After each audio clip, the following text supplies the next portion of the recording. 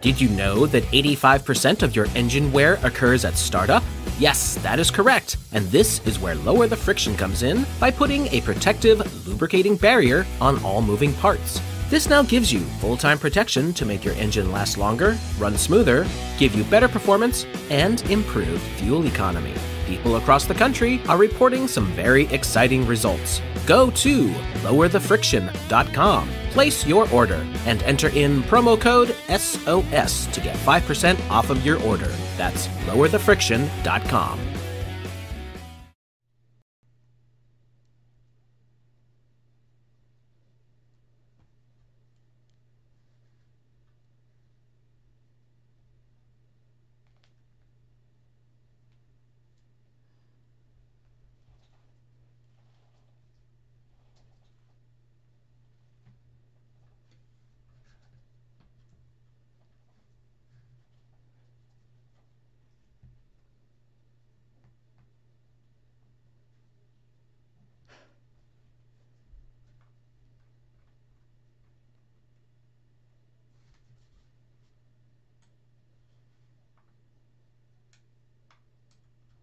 Saying there's no sound.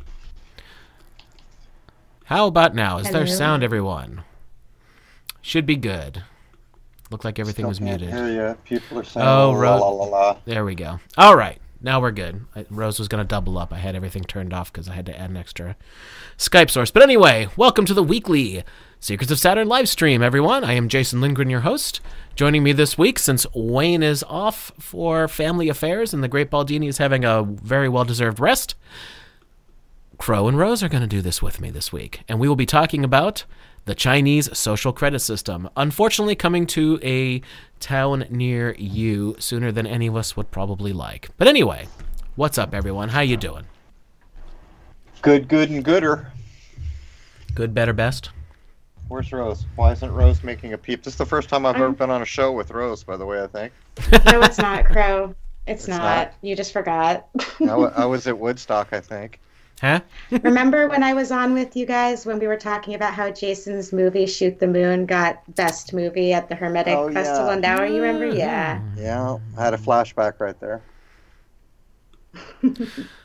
All right. So, once again, take a look at lowerthefriction.com. Help Randy from Houston out. And if you try the product, let us know how you do. We're going to be getting some out to Crow, Wayne, and Baldini, and we're going to see how they do with it. And then we'll all talk about the product, and hopefully you'll check it out too. All right. So, let's get to this. Oh, you know what? I did what I always do every week, and I never got a link for everybody. So, let me do that. Let me get a link for the document and drop it in here for you. Before you even roll into this, the big tell is look at all the frickin' publishers, man. Italy, Queen's College. All the proper Private Law, scumbags. the professor of law and innovation. Then it goes on to say the professor of private law. That's not you and me, is it? Here we go. The Chinese social credit system, a model for other countries? Well, I'll take the 0. How about you? Does that show intent when they're already asking obvious questions like this? Yeah, right. All right, so there's a link in our live stream on YouTube, and let's put it in our live stream on the D Live. Boom, boom, boom, boom, patow. Okay. Let me know if that link doesn't work, just but it looks good to me. Just looking at the beginning of this. Oh, this thing's a nightmare. I kind of flipped through it real quick. Like this is the wording that they're using. This is insane. This is truly batshit crazy right off the bat. So, China's dystopian tech could be contagious. What do you think of that use of the word?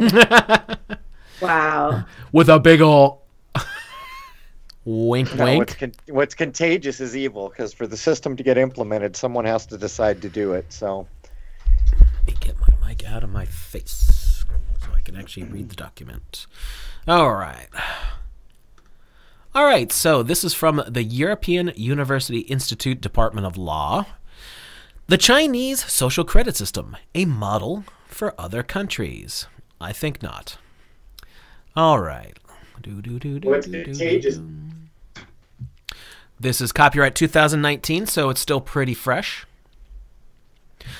So let's start with the abstract. Many countries know financial consumer credit ratings, and recent years have also seen a proliferation of rating systems in relation to online platforms and in the sharing economy, such as eBay, Uber, and Airbnb. In the view of many Western observers, however, the emerging Chinese social credit system indicates a paradigm shift, they love their words, compared to these former rating systems, as it aims for a comprehensive and uniform social rating based on penalty and award mechanisms. By contrast, this paper suggests that the social credit system should be seen a specific instance of a wider phenomenon. Thus, it develops a framework that compares different rating systems by reference to their drafters, aims, scoring systems, application, use of algorithms, and enforcement. It identifies shortcomings of both low and high interventionist rating systems, and it discusses a range of regulatory approaches and emerging issues that lawmakers should consider. Let me start off right off the bat here with, fuck you! No, we should not consider this. Think about how they're opening. They're trying to normalize consumer credit ratings. They're a corporation. Who made them Lord God Bufu? What gives them the right to rate living men and women? And this is going to be the challenge of our time, as people catch on to the difference between what it means to be classified as enemy of the state, enemy combatant, lost at sea, dead, all the nonsense that we've been covering, or the truth. We're actually all alive and walking on land. In other words, we're all landed living men and women. So this whole farce is going to continue to be based on the pantomime that we're all our straw man identities, basically. So it says keywords: social credit system, Chinese law, reputation rankings, online platforms, law and technology. All right. Well, they're going to use a whole other bunch of keywords if I had to guess. Let's get down here. Now, Rose, what episode did we already cover this in? Because I'm sure you know. Yeah, 165 and 168. But what page are you on right now? I am jumping down to the introduction, page 9. Mm-hmm. Gotcha. Okay. I just did the little, whatever you want to call it. They called it an abstract. Okay. It would be easy to assume none of this could happen here in the West, but the 21st century is not going to work like that. Chinese dystopian tech could be contagious. Yeah, no. How about no? It doesn't, come on, man. We're not all high on peyote, dude, whoever wrote this. The contagion is nonsense. That my computer's going to pick it up and start rating me. This requires that you just lost 10 points. Yeah, the supposed governance has to go along with this and buy into it. So the whole kind of oblique tack they're taking here is completely transparent, and it's BS. I agree. So when did we do this? I didn't even say hello to everyone. Hello, everyone. Okay.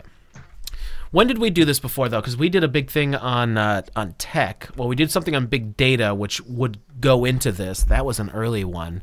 If Rose happens to remember that. Yeah, that was episode 60. Right. Well, that was a big deal. I think that was episode 60 or 61. I remember that was on the that was actually on the back of one of the earliest books to tackle AI, and within it is social rating. And what's ironic about this is, if I remember correctly, the book might have made the New York Times bestseller, which usually means it's poppycock. But what this book actually is pretty damn accurate, so that someone later can say it's not like we didn't tell you.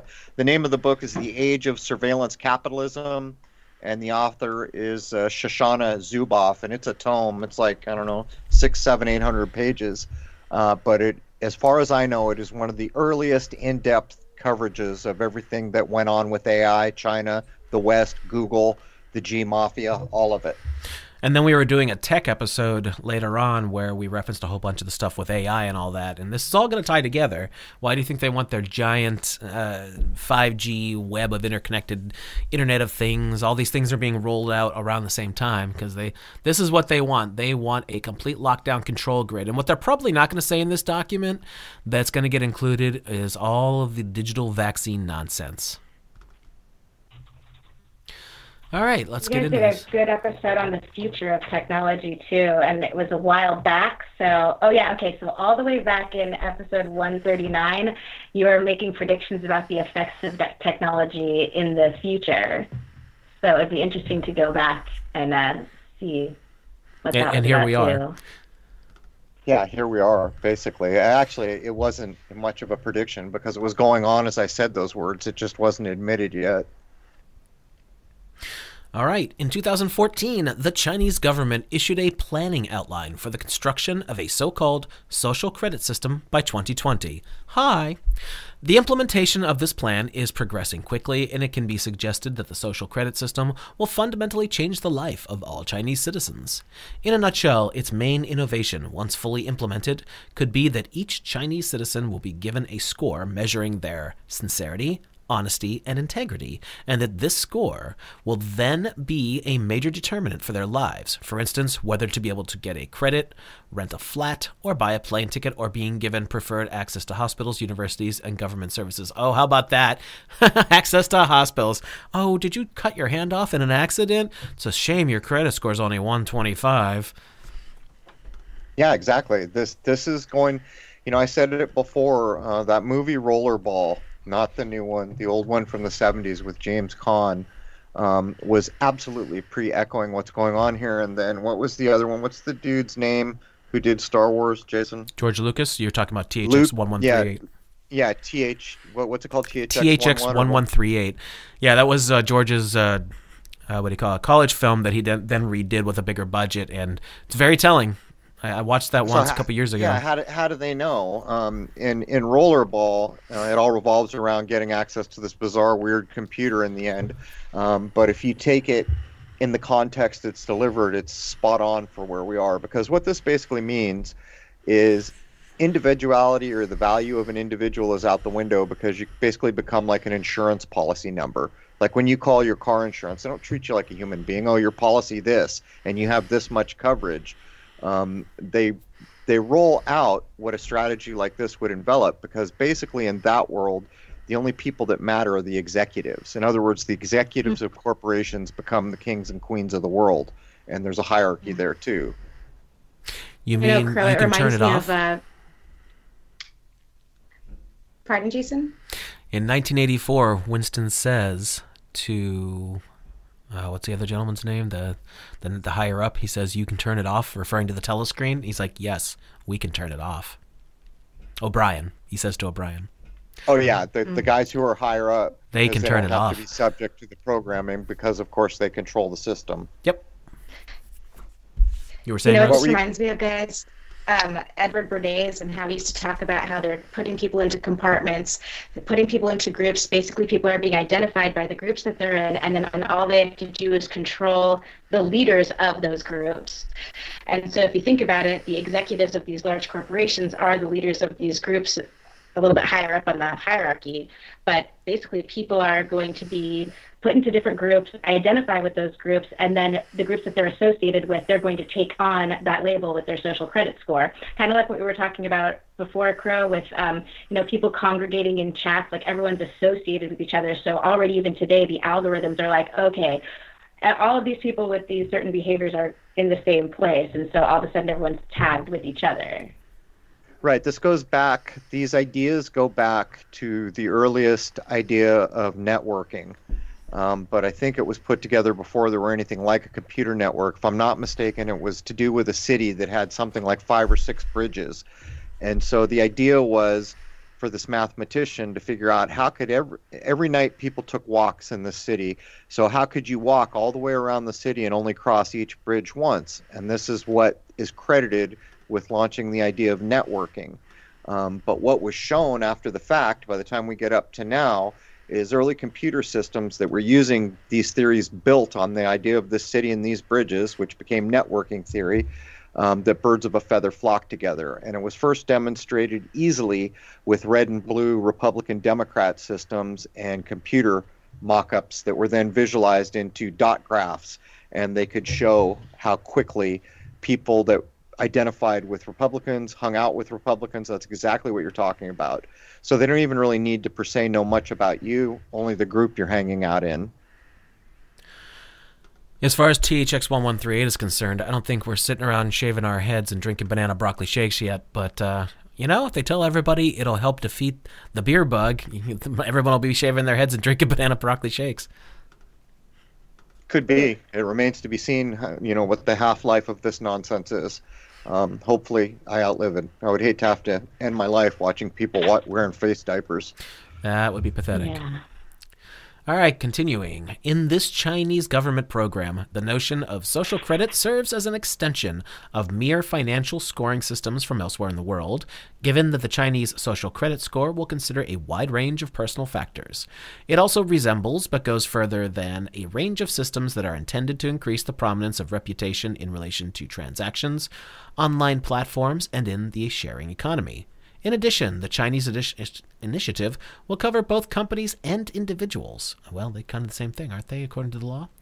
The latter is more novel and more controversial, given the prevalence of ratings for the former in the financial sector and in fields such as corporate social responsibility.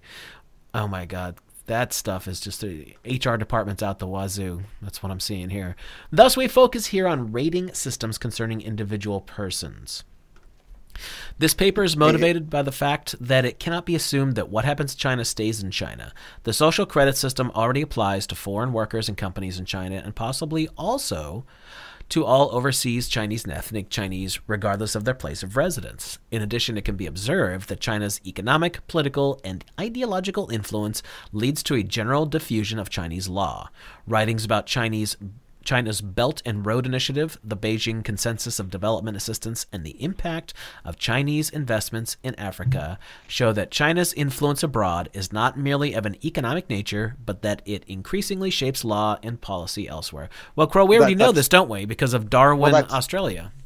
Well, this is poppycock. The way that they're framing it, they're acting like it's a good idea, so it's catching on, and that's actually not what's going on. They use the Silk Road as an example, and this book was written, almost 10 years ago now. It was one of the earliest ones out the gate. So what they did is they went in with all their capital because they had a crap load of money, and they started saying, we'll put in infrastructure, we'll build you new roads, we'll give you a train, we'll put in networks. But by the way, now that you're on the hook and you're on the dime and you owe us, we're going to put all these other things like social rating. And so that's actually how it's been implemented. In other words, it's no different than the government of the United States, where there are people walking around today that think they're actually free, that they actually vote for a president, and that there's actually a real government in Washington, D.C., when in fact we all know that it's a corporation, and that we are all classified as enemy combatants. So it's being implemented in a similar way. We all ended up in this situation because the other government, the previous government here, went broke. So you and I were all securitized. We became a way to try to pay off the debt or to secure the debt in some way, I guess you could say it. And that's exactly what China's done here. They go into places that are dirt poor, they use money, they get them on the hook, and then they force all the rest of it down their throats. Well, if Kale is correct, this country has always been broke since the original Revolutionary War. Right, but it goes to show you that there's an overarching assumption in the world that we live in now that somehow you can't be a godly free man or woman and engage in commerce. there is an idea, for whatever reason, whether it's right or whether it's wrong, that if you're going to use money and systems and cars and inventions and stores and systems, that you can no longer hold on to your "I was born with the divine spark, godly, no one tells me what to do except God" idea. You give that all up. So the question becomes, is it an excuse to take control of people that it's this way, or is there some reality to it? In other words, Tubal-Cain invented blacksmithing, art, music. So is the lesson here that if we have blacksmithing, art, and music, that somehow we're separated from the idea of godliness? That's the main underlying question. And that answers whether or not we could have a world where we act like righteous human beings, and it doesn't matter whether we're engaged in spending money or commerce. Well, Cross, the answer to that is that it's immoral to be engaged in commerce. Then what does that say about the idea of operating both in the private and the public as a remedy? This is a problem, and this is where people like Kurt and Clint Richardson, and I have very little problem with most of what Kurt's laid down, other than how can people right now use this to benefit or to get out of issues they're in, where I had a number of issues with some of Clint's foundational things, but what they're saying isn't wrong. So the idea here is, if we're going to hand around fiat currency, which has no value, and pretend that it does, well, that's a separation from righteousness. On the other hand, if I needed bread and I gave someone a gold coin which has intrinsic value, does it relieve me of that kind of evil? And by the way, that's also the definition for usury. If a gold coin has baby coins, that can't occur in nature, so clearly that's evil. That was always the measure of why usury was a mortal sin. So there's the problem, and I can't answer it. Does this mean you go back to an agrarian lifestyle and you have a Garden of Eden where you can go out and eat, and that's the only righteousness you're ever going to find? Or is there some balance where commerce can occur?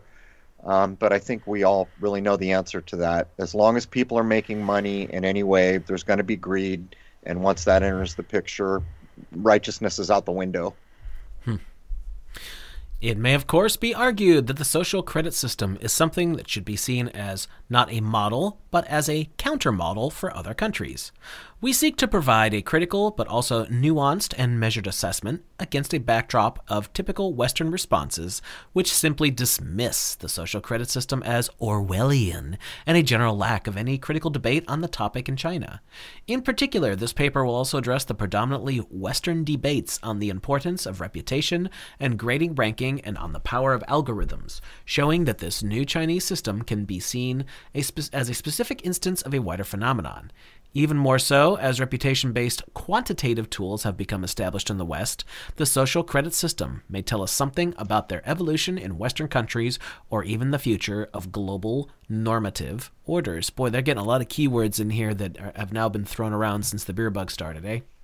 It's all just workarounds to act like they're being objective when they're really not. If you look at the social rating systems as they exist now for places like online purchasers, Amazon, or even Uber, what actually happens is you've chosen to use their service. Their service rates you. The people providing the service can see your rating. So there's the whole thing in a basket. If that person can see your rating and doesn't want to take the risk, they don't have to do business with you. Period.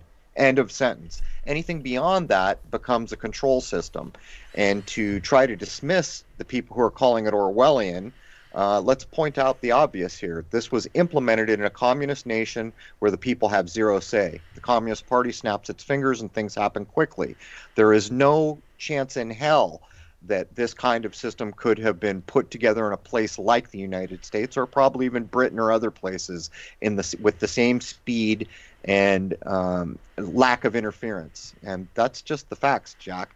So when you take these things apart to their basis, why is there a need for social rating that's punitive, which was one of their main definitions here? So it's based on punishment and reward. As they went on, the reward fell out of their definition, and all that was left was the punishment. So if you've got a rating everyone can see for the business you want to do business with, isn't that already the system working? They can see who you are, how you've been rated, and whether they want to do business with you. Anything beyond that, it seems to me, is just control. Seems to me like things are implemented here into the masses just like it would be in any other country, whether it's communist or not. But here there's just the illusion of choice and the illusion that we have a say. But people are just slowly brainwashed into like accepting it and thinking that they had something to do with it.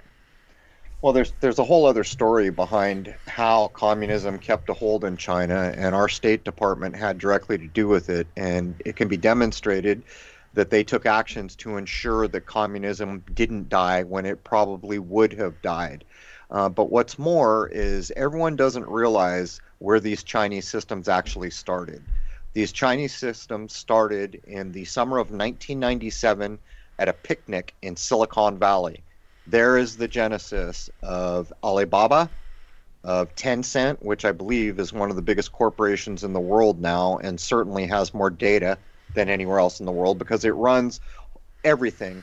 In China, where we have a Facebook and we know they're sharing the data, there is no separation between anything. It's all on a Tencent platform. Or I might have that backwards. I think it's Tencent. There's three of them: Baidu, Alibaba. And Baidu, right? Baidu. So those are all interconnected, but it's not just interconnected. The same Facebook-like thing that people are using, that no one sued them for, by the way. They took the tech out of Silicon Valley. No one sued them to replicate it. The hospital is using it. The police department is using it. The government is using it. So you can see the all-encompassing intent here. So why in the hell would anyone at a party, a picnic in 97 in Silicon Valley, take all that tech that would normally be followed by lawsuits if someone stole it? Like, look at Microsoft complaining about all the Chinese knockoffs. And how can we police this? Well, the exact opposite happened here. They queued it up, they cloned all the tech, they gave it to them, and they said, hey, you communist people who can do whatever you want, go implement this stuff. That's how it actually happened. Yeah. Accordingly, this paper is interested in a number of overlapping research questions. To start with, how can we understand both the Chinese and Western systems by reference to their drafters, aims, scoring systems, application, use of algorithms, and enforcement? Is it then the case that the social credit system is based on a unique, strongly interventionist logic, or could there be mixtures between the Chinese and Western models? And if reputation and rating systems consolidate in Western markets in a similar fashion, what opportunities, features, controversies, and pitfalls will arise? And how could lawmakers intervene if this happens? The corresponding structure of this paper is as follows. Part 2 maps the general debate about reputation ranking and rating in the West, setting out salient features of its history and credit scoring and related systems, and identifying the significance of reputation data for online business and the sharing of or peer-to-peer economy. We conclude this part by considering certain controversies regarding such data and setting out an initial framework for analysis. Then Part 3 explains the operation of China's social credit system today as well as likely future developments. On this basis, Part 4 compares and evaluates both of these systems, identifying shortcomings of low and high interventionist rating systems and assessing a range of regulatory approaches. Part 5 is the conclusion. You guys handle this for 2 seconds because I forgot my water next door. I did it too. I'll get it next. Gosh. What do you think, Dr. Crow? Here's what I would say. This is just a big veiled doublespeak. This is newspeak. Do you see the problem with asking what are lawmakers going to do? So let's actually frame it back to what we can demonstrate is true of both lawmakers and the people putting these models together that will socially rate everybody in real time without human intervention, by the way. AI will be doing all of it. In other words, you'll get a text message that says you just lost 5 points with no possibility of you complaining, or it's like YouTube now. If they pull a video, most of the time there's no way to dispute what they've just done. And as we get further down the line, less and less interaction between the people they're policing and what they've done to them can be addressed in any way. The truth of it is that corporations are doing this because they can and because it gives them a lot of power and it lets them secure markets. And with all that data, they can tell the future. So when they're able to tell the future, though, but not just the future, Rose. Think about who's making the laws. That's another corporation under the guise of a government. So basically, it's the fox guarding the fox who built the hen house, if you think about it. But right. The data allows them to predict accurately what will happen next year. For sure. I think we lost Jason down. Well, why don't I keep reading this here? He'll be right back. So should we go through with the reputation ranking and rating here? A short history. Although the identification and dissemination of reputational information has formed an important aspect of the 21st century e-commerce and sharing economy business models, the concept is certainly a more established one. The best known is probably found in the financial sector, where the rating of the creditworthiness of companies, institutions, individuals, and financial instruments, example bonds, has a longer history and has progressed beyond narrower single-purpose origins to becoming a key component of global financial governance. And when I noticed the use of the word bonds there, and I just thought, oh, the channel.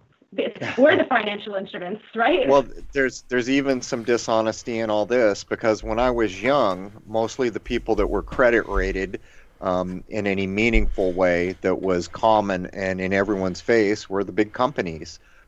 They had to take loans, they had to get a rating, and a private household didn't have this even in part of their mind. Now, you could go get a loan, but back in the day, it wasn't necessarily the credit rating that got you the loan. It was, if you qualified, you've got to make this much a year, you've got to be able to make, it was more a demonstration that you could handle and follow up on the loan without defaulting. That, when I was young, that's how people bought houses. It's 100% different now. Now it's wholly driven by this credit rating. And as I pointed out earlier, you can't credit rate a living man or a woman. A lot. I'm cutting out? Yeah, I don't know if you were for everyone else, but I just had a hard time understanding you. Jason, did you hear Crow? He's fine. That's I think I'm the one that's static. Yeah, let me turn off my camera. You were cutting out for me earlier. Yeah, your camera's been cutting in and out anyway. You might want to just go voice. Okay, yeah, screw it. But the point is, in my lifetime, this has changed. And in that paragraph, they're acting like it's been common for living men and women to been under credit ratings of some kind. And in the 60s, 70s, and 80s, when you bought a house, for the most part, you had to demonstrate you made enough money and you could make your payments. And that was the deciding factor.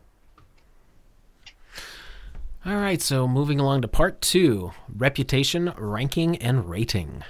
A short history. Oh, I already read this part. She just read that. Skip down to in Lauer's history. Yeah. In Lauer's history of the development of consumer credit reporting and scoring in the United States since the 19th century, he emphasizes the development of an information infrastructure in finance, including shifts towards a quantitative basis throughout the 20th century, and computerization and the application of statistical methods to risk and creditworthiness from the 1960s onwards.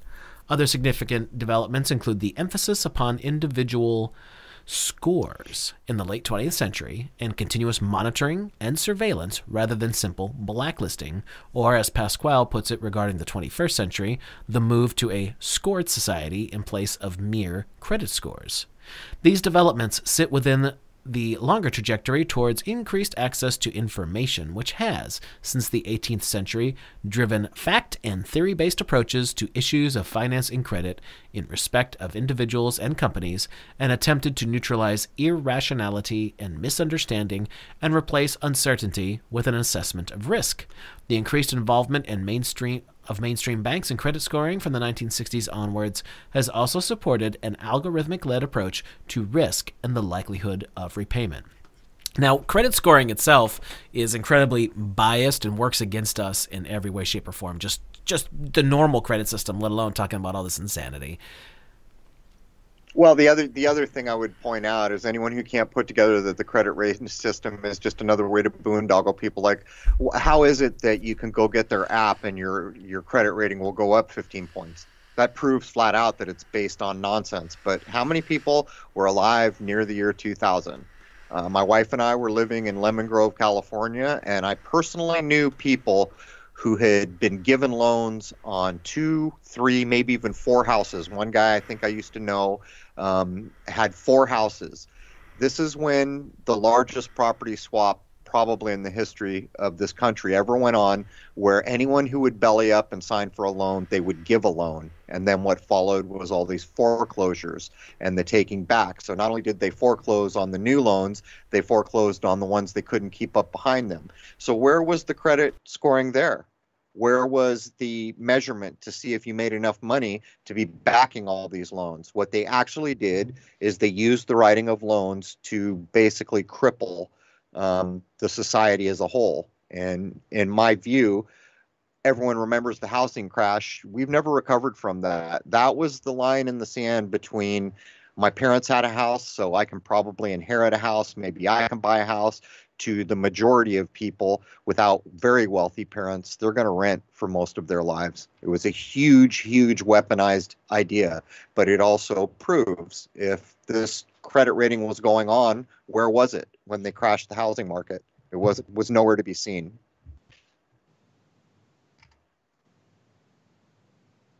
Okay. Credit scoring has also developed in the UK and across Europe, although different legal and cultural approaches to data protection have meant that the pace of change has been different. Corporate transactions, such as the acquisition of Experian, formerly TRW, a major player from the computer age in the US, by Great Universal Stores, a UK-based mail-order retailer which had developed a successful credit scoring function of its own, have promoted further convergence.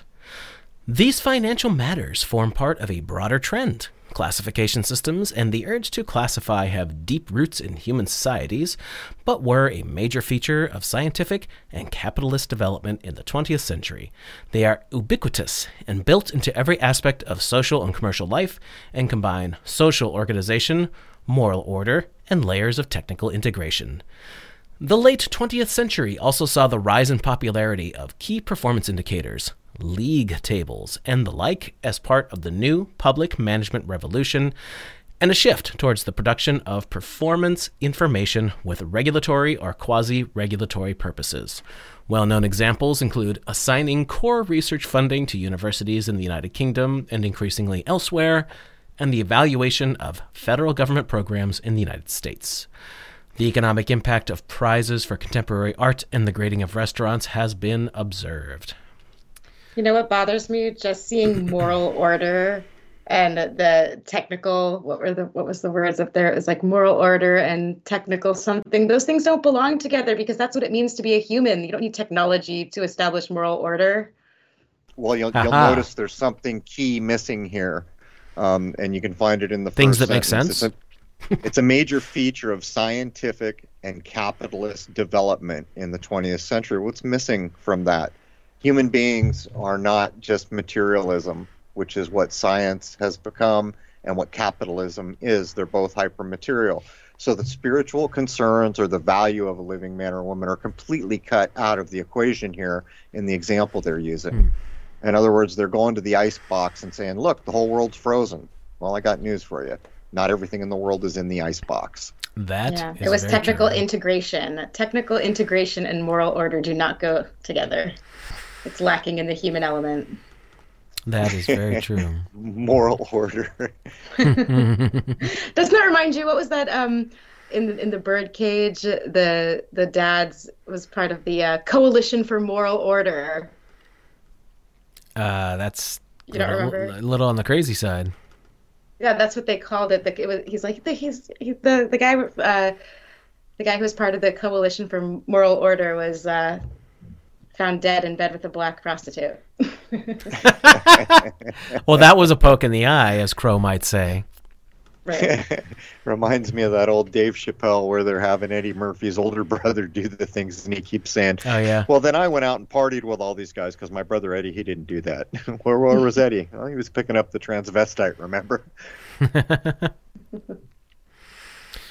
Rose, I thought I had a picture of you on this computer, but I guess I don't because your icon is not transmitting over Skype for some reason.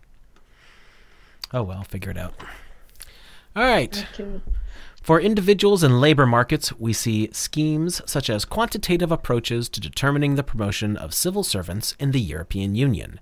In the last year alone, new developments in the UK include a requirement imposed by competition and financial regulators that financial institutions provide information on how likely customers would be to recommend its services to others, and a proposed extension of a scheme attempting to measure the quality of university teaching beyond institutions to individual subjects, described by the responsible minister as akin to the financial services comparison site Money Supermarket. These calculative practices, which render previously incomparable elements visible and comparable, while mostly focused upon institutions rather than individuals, normalize the collection and communication of data in this fashion, and allow for more effective methods of presentation and analysis. As well as highlighting the benefits of an objective approach, contemporary versions of credit scoring and new public management also have in common a tendency to collect and analyze data at a relatively centralized level. That is, it is the credit scoring agency or the public audit authority that is gathering data, albeit from multiple sources, and providing advice, or at least aggregated and sometimes ranked data, on the performance, solvency, or quality of the data subjects. In other cases, however, the score, whether concerning an individual or an institution, will simply reflect the data submitted by users of a given service, whether that be regarding the service provider or, as in the case of certain online businesses, other service users. All right. There's so many issues with just little key points that they try to glaze over. Like, think of using the words labor markets. Is that really what we are now? We're labor markets. Think of, I got to be careful, use the pseudonym Jay. We interviewed Jay today, who's a registered nurse, and you can't really, for the most part, just go to a hospital and apply for a job, which most of my life, that's what people who were going to be in the medical field did. They went to the hospital. Now there's a recruiter. They're literally like in a market that you could say is a labor market now. But as it goes on, it points out that any of this that had previously gone on was focused upon institutions rather than individuals. You know why? Because it's immoral. And to take that a step further, because nobody has an authority to treat living men and women in this deplorable way, to reduce you to so many beans counted in this pot, which will determine whether you can live or see a doctor and these kinds of things. So this whole document is pretty much a underhanded scrub at trying to act like they're objective while they're basically trying to say this is coming and there's nothing you can do about it. Oh, they're really pushing that, yeah. It seems like the medical workers are just kind of being pimped out by large corporations in the same way that actors and actresses used to be pimped out by the production companies before they became, so-called free agents. It just, like, I have a friend who was a nurse, and, she kept saying they, and I'm thinking, who is they? But they moved her from San Diego because there wasn't enough work in the ICU, and then they moved her to Cottage Hospital, and there wasn't enough work in the ICU, and so they had to move her. I don't know where she is. She's in like the Dominican Republic or Costa Rica right now. Such a farce. Well, it's complete control. When you're contracted in the way, like we talked about today, where there's a recruiter, there's a contract, and the episode that's coming up, what's it going to be, 275, Jason? The one we recorded today? Yeah. 275. I think it's 275. When episode 275 comes out, it's not even the main story that we're telling, but when you realize how total control has been taken over a person's life to use a professional career like a registered nurse or any other professional career to actually have to contract in now. And what's more, in the example that we recorded this morning, they had a contract agreement, and then the place tried to breach their contract by using bully tactics, fear, and threat of loss of income. It's unreal what's going on here. And I would point out this can't go on forever, with the exception, it could go on for quite a while if everything crumbles to hell and everyone creeps around like a bunch of cowards and just keeps getting kicked in the gut and letting it happen. But in my view, I don't think that's really what's going to happen as we go into the new era here. But my point is, you can see every facet of what it means to be a living man or a woman has come under attack and moved you slowly into hyper-materialism, where every every facet of your day is controlled. I got to get up. I got to go work for this employer. I have to take a drug test for this employer. Now, I got to cut my hair because the employer said so. Now I got to wear this new uniform. Now I got to sign a contract. It goes on and on and on. And I think there's a shelf life on these things because they're really kind of indefensible if you get back to what a living man or a living woman actually is. They're more valuable and more precious than to be treated in that way. By the way, we got firsthand confirmation once again that the bear bug is not a pandemic. No pandemic conditions existing. Yeah. Should we sing the song? We actually got firsthand that they are laying people off, closing hospitals down. We should write a song. Oh, poppycock, oh, poppycock. Let's see. Do I still have the link to the document? I see people are asking. Give me 1 second. I'll find it again for everybody. What's the document? This one? This document. Yeah. I just need to... I closed it out. There it is. All right. Let me plop it down again for everybody because we got a lot more people in since we started. There you are. Let's give it to DLive again. What's up, Bears? Good to see you all. Boom, boom, boom, boom. By the way, Rose, did you tell the Bears that we are on the Great Bear Trail, that we signed up? Yes, we signed up, and we are offering free coffee to any bears on the trail. That is what we are bringing to the table. But I think I need to amend that because I would like to make a perfect snack. Coffee and conversation. Well. Oh, well, that goes without saying. I can see it now. Here's your cup of coffee. Hold still. Push play. That doesn't count. From eBay to Uber and beyond, the success of eBay and related sites has long been attributed, in part, to the way in which a platform has become trusted by users and how well understood information asymmetries are handled and countered. Trust in a sales platform is said to be a combination of payment security, reliable and affordable schemes for dispute resolution, and, of present interest, trust-building measures like the mutual rating system, which allows for online reputation. Let's stop right there. Who in the world does a social credit system benefit? Because sure as shit is not us, the common people. It's just for the greater good, Jason. Yeah, it's just I don't see how this is for anyone's good whatsoever except a government body of some sort. It actually doesn't directly do them good other than it gives them the same abilities like ensuring people can never get wealthy or accumulate wealth or transfer wealth to their children, which will be wholly what digital currency is about. By the way, part of what's being built into the digital currency is the stated idea that you will not be able to have a savings account and not be able to push money forward to your children when you're getting ready to die. These ideas, but look what it's talking about here. It's not only apples and oranges, it's freaking kumquats and damn mandarins. They're so different. This social rating system that made it famous is exactly what I said. It's no different than a person comes into your house, they get drunk, they throw up. You're probably not inviting them back because you're not too happy with that. Other people come into your house and say, you know what, that's a sucky thing that person did. Let me help you clean up. You're probably inviting that person back. This is the eBay system. Person bought a thing, paid for it on time. Person sold a thing, shipped it on time. Everyone's happy. That is a far cry from what they're trying to push under the current here.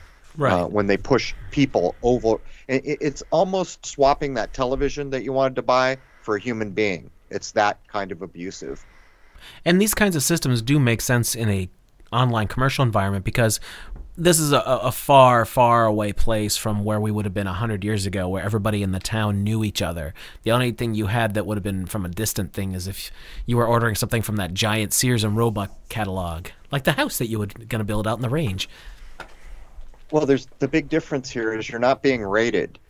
All that's being done is the transaction is being recorded and reported.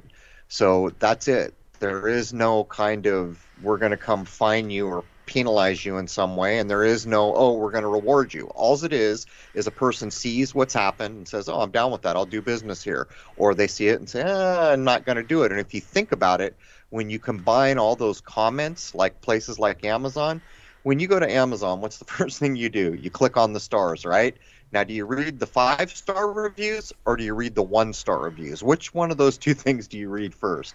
So actually, if you consider the totality of the current rating system for commerce online, what more do you need than people being able to state their experience, and half of that's faked anyhow, and to record what happened. They didn't ship this on time. This guy didn't pay for it. What more do you need? That's exactly the thing, though, is that you could also have people create incorrect or untrue or give ratings just to sway these things. Exactly. We see it all the time in Amazon. You start to get a nose for fake reviews in the star system, but the difference here is that they control the platform, so they could, if they wanted, insert fake reviews to prop someone up or knock someone down. But think about when the entirety of the rating system is owned by the so-called government or the lawmakers or whatever the hell they want to call them. Because basically what they pointed out in the beginning here is that a rating system goes across all other rating systems based on all the things they said, algorithms, this thing, that thing, and the other thing. So now you're back to the same problem that we've always supposedly fought against, called monopoly. Monopolies are bad. Nobody needs to have it proved to them. As a matter of fact, how many people can remember the antitrust lawsuits for Microsoft in 1998 or 9, I think, when they put a browser that could not be removed from their operating system, thereby killing Netscape, which started as Mosaic, one of the earliest things. And Netscape actually wins. Microsoft loses the antitrust lawsuit for the monopoly, and guess who went away? It wasn't Microsoft, it was Netscape, because the damage had already been done. And that is a direct result of monopoly, once again. Well, that shows you what the power of money can do. If you got enough of it, you can throw your weight around and fend off the courts. That's what they did, actually. They kept screwing around, shifting where the court, when the court, and they just bled them to death. Yeah, that's what big companies always do, because they can. They destroyed Netscape. Which was actually a better browser by far, by the way. At the time, it was my first tech job, so we had to create all this code that would work in browsers, and it was brand new. We were doing all this for the first time. I made some of the first video ads to ever go in like a banner ad for places like National Geographic. That's what I was doing. I was a video engineer. We were pumping video down phone lines at 3 frames a second. But when we had to test all the things we were creating, Netscape, it almost always worked. Where it always broke was in Microsoft, because not only were they a monopoly, they were so big they didn't even care whether their stuff worked very well. So what they would do is make a browser that didn't conform to the W3 standards, WC3 standards, or whatever it was called, for HTML at the time, and they would release it. Everyone else who had a small business or a smaller business and who gave a damn about their product conformed. So you can see exactly what Jason's saying here. Money and monopoly are a nightmare for the consumer. eBay's reputation system, where buyers and sellers rate each other with comments published for all to see, was added very shortly after it began business in order to address allegations of cheating. It became an established feature of the site and is still in operation. Indeed, the different aspects of trust are interlinked as, for instance, a failure to engage with the dispute resolution process affects the reputation of a user.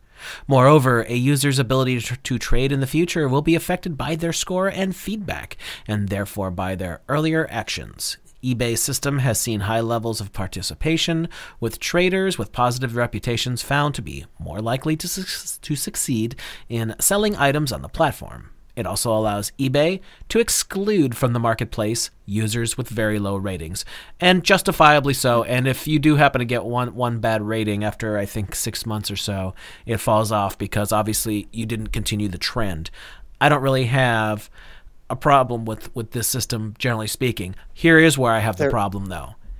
If something happens and someone does something to screw you over and they give you a bad rating, God help you to try and deal with it and fix it. Because if somebody just wants to go out of their way and be a complete troll tool bag, you're not going to get rid of it. I had it happen to me a long time. I forget how many, like 10 years ago or more. A dude lied to me about something and I couldn't deal with it. They just said, oh, well, too bad. This is the two problems that are obvious on the face of it. They're trying to normalize the idea of rating things. But again, does anyone need to be told there's a huge difference between rating a television or a corporation and then rating a human being? Those two things are not equivalent. But there's another problem here. If everybody's going to be rated, then how is it that the rating system doesn't get rated? Because that would be the only way to police the rating system, is that if everyone's subject to the rating system could then rate the rating system and get the similar effect. You see the nature of what's going on here. Yeah, I mean, just the whole idea of ratings takes out the human element. If it was a case-by-case basis where a human was using their discernment to determine if the person who's using the marketplace did something wrong or not, that would make more sense than just having people pushing buttons like 1 through 5 and no human element to observe why that low rating occurred. You can't. And this is just a metaphor for what could happen in society with people just rating each other instead of looking at it as an individual, unique experience. So what is missing, Rose, if you had to say what is the important aspect of life in this world when you remove the human element? What have you completely removed from the system? Empathy, compassion. The righteous ideas of what it would mean to a man or woman to be righteous, correct, true, honorable, godly. I could think of a million adjectives right now. That's what's got to be removed from the system, because the system is cold and calculating and finds no value in anybody. It's simply it's like a corporate policy. Nobody stops to think, does this corporate policy, should it be applied here as it was there? No, it's the policy. We apply it every damn where. And that's what's going on here. So in a sense, you could almost compare this to spiritual warfare in a sense, because it is absolutely removing what it means to be a human being out of the equation and then punishing the human being as a result. Absolutely. Well said. Well, once again, we have the problem of what if someone in the governing body or bodies decides to just put something in your file? Well, what are you going to do about it? And that's going to affect every single thing in your life when you're talking about a system like this, because it has far-reaching consequences. And if you're talking about China, it has everything to do with everything in your life.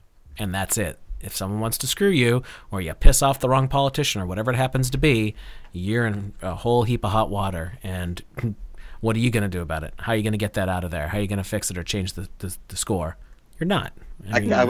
I would actually take that a step further to show just how bad it is. The lady who wrote The Age of Surveillance Capitalism, the book I was referencing, which is one of the first kind of complete looks at the digital age and published before even most people are technical on any level, she pointed out a thing that I knew to be true without ever being told, because I worked in a place where there were, we called them code heads. They were basically engineers writing code, all right? In that office, there were a limited number of people who could go into the code library and understand what the code was doing, because they couldn't write code or read code. So basically what this lady pointed out was she said, I'm going to go find out who's writing the AI. And what she found was it was such a kind of private, hardest club in the world to get into, small group of mostly white men, and then it ended up being mostly Chinese and white men who were writing the concerns of a world into their code with seemingly no oversight, or for that matter, the ability of the people who were supposed to be overseeing them to even understand what actually went into the code. In other words, a manager above a code writer could say, all right, the code needs to do this. The code writer goes, writes whatever he wants, and then assures the manager it's there. The manager has zero possibility of going back into the code to ensure that's what was done. And this is just one of many problems. You know what this reminds me of, guys? Being held in contempt of court. Like the idea of a judge just being like, oh, I don't like the way you made me feel, so I'm just going to say this, and it's going to implement like something on your record. And it's almost like this is being expanded out into the entire realm of commerce. And it was just an initial rollout in the legal system, and now it's just going to spread everywhere. I'm sorry, Your Honor, you're acting without honor, because a court can't show emotion, and therefore there is no contempt of court. This is the whole problem. We're going to act like a fiction is real, and a fiction is not real.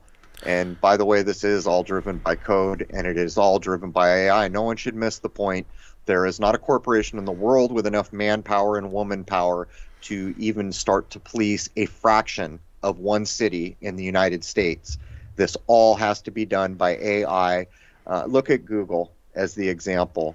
Do you think that even a fraction of 1% of the video on Google ever gets reviewed by a real person, as they're assuring you? For that to be true, there would need to be 1 million video reviewers just to get a fraction of a single percent. Google doesn't do anything about anything anymore. People can say the worst things about you, the biggest lies, and you're not going to be able to talk to anybody. They don't care. So that's just, and they're the best example because they are a mega corporation. That's if they're saying something that helps them. If you're going against the agenda, then the person who's saying bad things about you is doing them a favor. But if you are, pandering to the agenda, then anyone who says something bad about you will be taken out. Well, in Google's case, it's actually worse than that because you've already been grouped, being counted, and socially rated on the Google server. And that's also done by who shows up in your chats and, the channels you're sub to, the people who sub to you, the channels they're sub to. It's the whole thing of networking all over again. But my point is you know damn well that if they have a low view of what you're doing in their mind, do you think you're going to get any redemption if someone's beating on you? No. They're going to do two things. They're going to open up a window, look at your rating and their system. Early on, we caught them doing this. This was all the way back in the Lunar Wave days where I was looking at metadata and header code from one of the early Google pages. I think it must have been 2013. And I had a friend who was a serious hacker at the time too, and I just happened to screenshot because something had gone wrong. I don't even remember what we were doing, but I was trying to look at the source code, and I screenshotted it, and it had my username, Crow777, then it had 2 or 3 numbers, and it said hero, and then it had another string after it. And we realized he went out and screenshotted some other things. We found other usernames with other words like sheep, some other things. And we realized that in the string of code back then, it appeared that they were rating you with words like hero and sheep and, troublemaker. And it's insane. It was not too long ago when you could actually get back into source code and screenshot and see that was going on way back then. So if that was going on then, what do you suppose is going on now in the pandemic world? And there's one more thing we could say about this before we move on. You already have a credit rating of some sort that's very corporate. By giving you a social credit rating, they're literally treating you as a corporation. This is one more thing to tie you into your straw man identity. Perfect. And so what it further means is any person who could generate enough wealth to be their own bank. In other words, say you worked hard and you put $300,000 into precious metals. So you become your own bank, right? You need money, you trade the metals, and you never ask for a loan ever again. If you want a car, you pay for a car. That completely removes you from that system. So now go back to digital currency, which of course has to go through the air in the air age, or the ether. So the digital dollar, the cryptocurrency of the United States, as we've said a number of times now, will try to ensure that savings accounts become a thing of the past and the transfer of wealth from parents to children become a thing of the past. And that's the reason. Because if you can build up a few $100,000, you can become your own bank as things stand now. We are having, let me see if this helps. We're having bandwidth issues, so I'm going to kill my camera too. See if that helps. Can I just come over there so that I'm not on Skype over on this computer? It's probably not helping that we're both on Skype from the same thing, but anyway, let's just keep moving on. Am I dropping out? I'm hearing like little bits of it, which is what I'm concerned about. So I'm just going to try this for a few minutes, see if it works. Yeah, it's okay, then it's dropping, then it's okay, then it's dropping. So I killed my camera. We'll see if this kills. That takes a lot of bandwidth to run a camera. So, all right. Present-day observers note that online trust encompasses digital social capital and various means of certifying and validating market participants. This, however, draws upon a longer history of identifying the reliability of individuals. Lauer highlights how credit systems which valorized character and hard work rather than social standing were an important facilitator of the emergence of U.S. consumer capitalism, while Paquin and Lev Aretz point to the more recent use of big data and the analysis of online social footprints as a proxy for character, which in the history of credit scoring is seen as a reliable predictor of the ability and likelihood of repayment. Unsurprisingly, the overlapping developments in reputation, big data, and analytics and internet-driven business models lead some to conclude that we now live in a reputation economy where reputation is an asset. You know, it's interesting that they bring this up because what's the one thing that the internet is used the absolute most for? Anybody guess, boys and girls? It'd have to be social media, wouldn't it? Well, I'm going to guess pornography. Oh, well, yeah, you not may anymore, have though. I think that maybe that was the case at a certain time, and then now I think social media has surpassed that, honestly, but I could be wrong. They're both right up there no matter what. Well, yeah, maybe in today's day and age, but the internet certainly proliferated because of pornography. I don't think that can be argued. Oh, yeah. And my whole point behind bringing this up. Technology increases. Yeah. Right, but my point for bringing this up is because you know damned well that somewhere these people know what kind of porn you're looking at and what you're into and all that kind of stuff and how much you look at.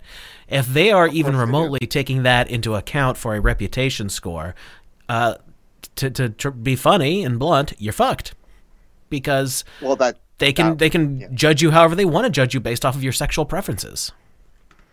That will be part of it because as that book was written so far ago, they made the bold statement that everyone in the United States already had a social rating because China was scooping the data on the open internet while they walled off the Chinese internet.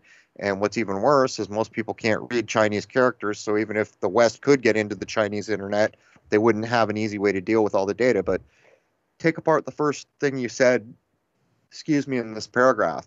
Present-day observers note that online trust encompasses digital social capitalists by various means certifying and validating them as decent people. But you see, we can also demonstrate that these big companies like Google are actually doing the opposite. In 2017, in the fall of 2017, I think it was October, they deleted Crow 777 on YouTube. I think at the time there was somewhere in the neighborhood of 100,000 admitted followers. Hackers and black hats that I know assured me that if you multiplied that by 10, it would be closer to the worldwide reach. But listed was roughly 100,000 users. What happened was they took it down and everyone started saying, oh, you got to put up a new site. And I said, like hell I will. I will never be kicked in the nuts that hard and then asked to get kicked in the nuts again. I'm done. 3 weeks later, for whatever reason, and a lot of people argue about it, the Crow 777 on YouTube was put back. And meanwhile, they had put up an unsubscribe button when my channel was deleted.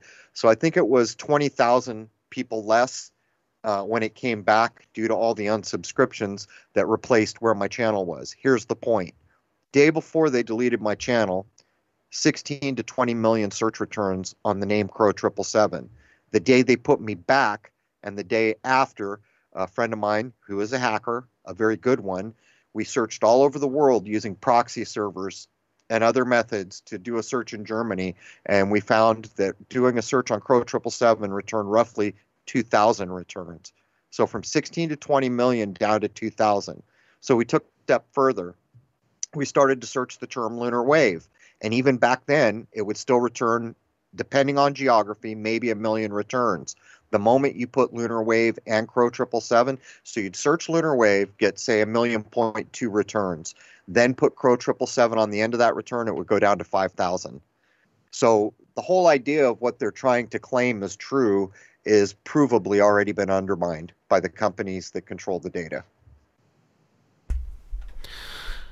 As the sharing economy or collaborative economy emerged as the latest internet phenomena and business catchphrase in recent years, the role of reputational systems has also been obvious.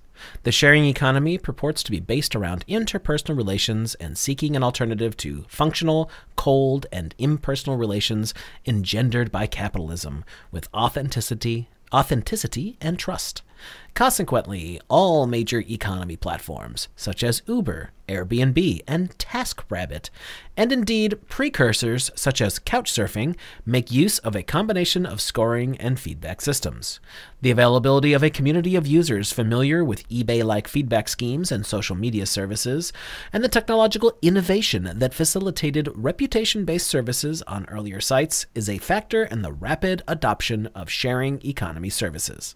Indeed, the wider economic shift towards peer-to-peer provision, and indeed the reshaping of labor markets in the gig economy, continues to see reputational information emphasized as a key component of the model. How is reputational data used in these contexts? An obvious example is ride-sharing services, where drivers and passengers rate each other.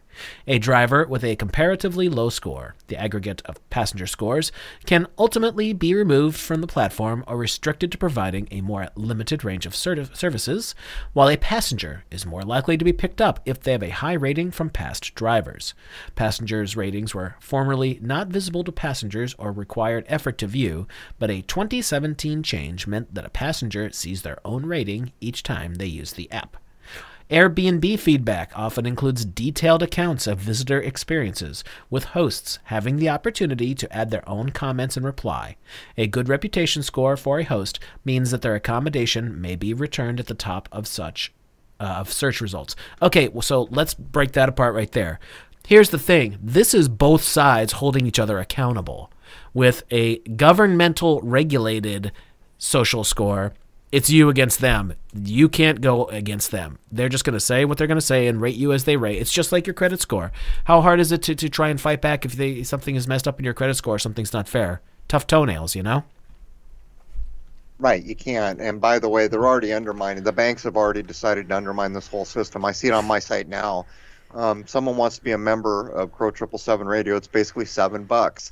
And we constantly see the banks turning it down, stating they're not willing to take the risk. Well, so much for reputation. You can go through the entire history of Crow 777 online, and you will never see one fight that's ever developed or anything that wasn't resolved immediately. And part of it is because we're not talking about a lot of money. If someone's unhappy, you say, sure, here's your $7 back, or you're cool now. And it doesn't take much. It's not like I'm selling cars or something. It's a very small amount of money. But in essence, one of the last things the Federal Reserve just did, if it's still around, some people think it's not, is they gave the banks the authority to turn down any digital transaction or any digital wire.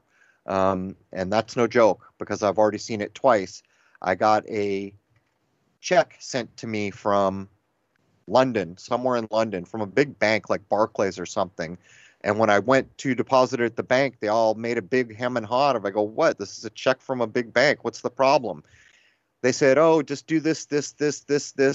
Well, make a long story short, after something like 2 months, I get notified that the check was not cashed, that it was returned because it was signed improperly, and that the interest had been charged against my account for a check that was never cashed. And meanwhile, every day when I log in to look at the subscribers, we see cards being turned down left and right. As a matter of fact, the banks will no longer let anyone use a debit card or a gift card or a pre-charged card. It's ridiculous.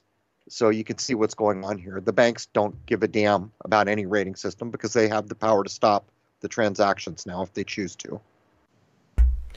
A good reputation appears to be correlated with an ability to demand higher prices, though there is variation between how the strength of reputation is measured, for example, mean score versus number of positive reviews. Another example of the use of reputational mechanisms is gamification, where platforms build in tools inspired by the mechanisms developed and perfected within the computer game sector for other purposes to incentivize good behavior and drive active participation and engagement over a longer period. Such tools, which are also being used in other sectors, such as education, include progress between levels, the collection of points, and the availability of rewards. All right. Regulating, rating, and reputation systems. What is the role of the state and of various means of legal control or oversight in the systems discussed in the above paragraphs? In a limited number of cases, state authorities have initiated schemes that purport to rate individuals, albeit on a simpler basis of passing a threshold rather than a comprehensive ranking. For instance, some countries use a point-based immigration system. Another example across many European states is the introduction of penalty points as a method of enforced road traffic law alongside or in substation for the more conventional means of the court system. These penalty point systems have seen limited development. They are, for instance, normally confined to single states. However, the value of such data as an indication of the reputation of the data subject for various purposes has become clear. In particular, car hire companies can choose not to rent cars to drivers who have exceeded a particular limit of penalty points. Man. All right. Anyone got anything, or shall I continue? Continue. In other cases, and more characteristic of the development of these systems in the countries discussed in this part, the nexus between the state and rating and reputation systems is through acquiescence and encouragement. Acquiescence and encouragement. Oh, my God. Yeah, you want to do this because vaccine, rather than the system being managed by a public authority. While consumer credit scoring has predominantly been a private sector activity, it has certainly benefited from ostensibly unrelated aspects of public administration, such as the creation of a unique identifier for individuals in the U.S. for Social Security purposes. Boom! There is your corporate identity once more being brought up without them blatantly saying it. Public bodies engaged with the financial system can also play a role in standardizing the use of private data through the exercise of their functions. More generally, the private rating of bonds, there it is again, bonds, has long played a role in public finances, including statutory requirements. All right. Yeah, Jason, when you were gone in the one paragraph that I read, they were mentioning bonds right next to the phrase financial instruments. And there you have it. That's what we all have levied against us. States also play a key role through forbearance, especially beyond higher profile systems such as credit. The nature of many sharing economy business models where licensing or registration is absent means that heavy emphasis is placed by users on the quality of reputational information provided through the platform. A related point is the type of liability attached to the very act of ranking, reviewing, or rating. U.S. law generally takes the approach that a view on creditworthiness or a review or even scoring of a service is an opinion protected by the First Amendment as an aspect of freedom of speech, while minimizing exposure to defamation claims has long been a concern for the credit rating industry and for non-sharing online review sites alike.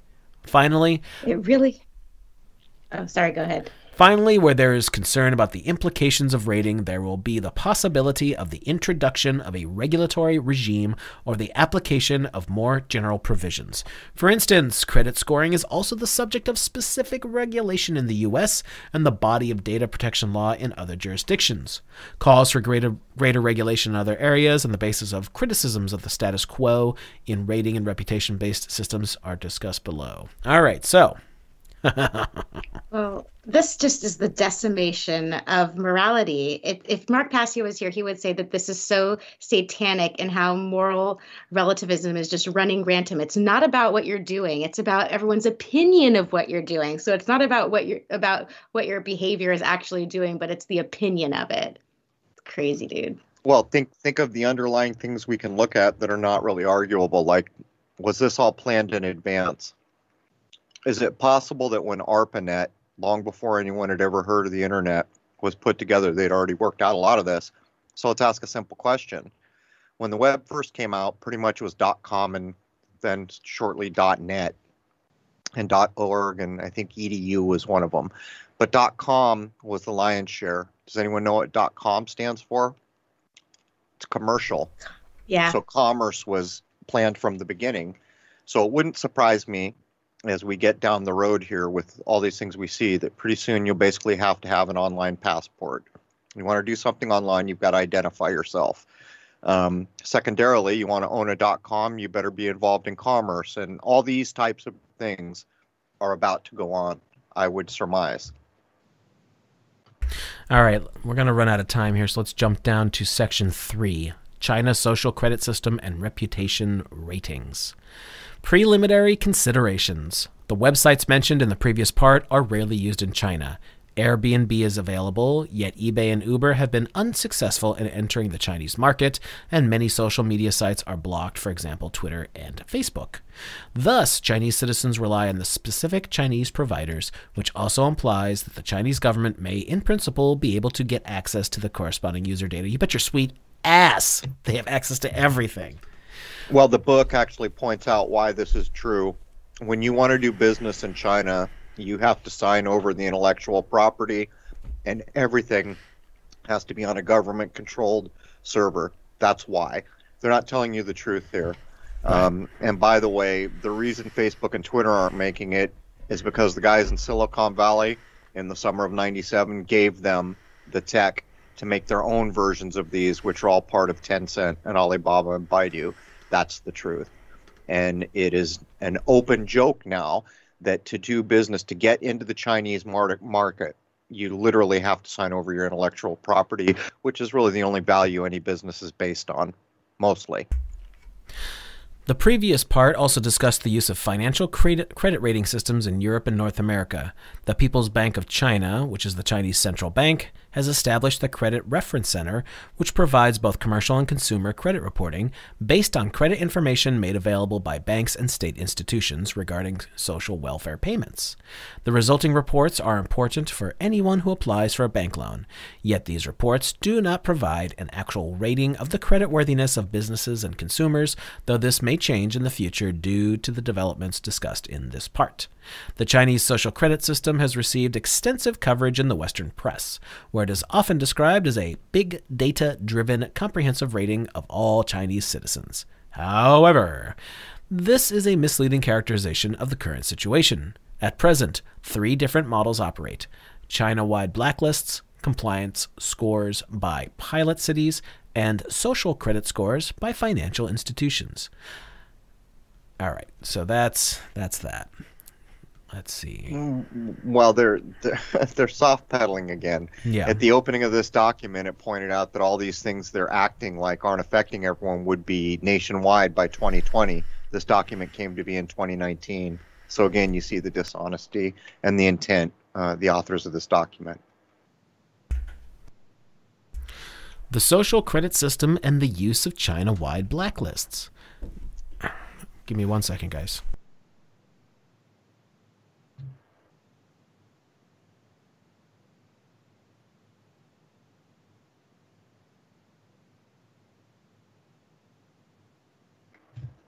I hear crickets. All right. The crickets are done. The introduction of the social credit system by the central government has a potentially far-reaching effect, yet the China-wide measures that implement it are, so far, rather specific, namely using blacklists, as this section explains. The social credit system aims to address not only the financial creditworthiness of individuals and companies, but also their sincerity, honesty, and integrity. The initial discussions of the early 2000s put this in context of the objective to support the transition to a market economy after China's ascension to the WTO, which is the World Trade Organization, by the way. For example, the need to combat commercial fraud and IP infringements. A 2011 decision then also referred to matters of social and political morality as points of concern. In 2014, this was followed by the State Council's notice concerning issuance of the planning outline for the construction of a social credit system 2014 to 2020, which forms the basis of the development of the social credit system today. This document mentions the aim to promote integrity in governmental affairs, commercial sincerity, social integrity, and judicial public trust, which shows that these measures are targeted at individuals, which is the focus of this paper. as well as companies, judicial organs, and other governmental authorities. It also explains that the ultimate goal is a uniform social credit system based on penalty and award mechanisms, presenting this idea in a general sense with no references to quantitative measures and the collection of online data. This is about as dishonest assessment as I've ever seen. This paper was put together in 2019.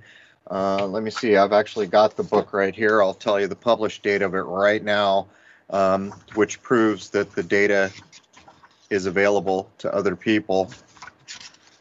Let me see here. It is... Doesn't it seem like they're talking about training dogs or training farm animals?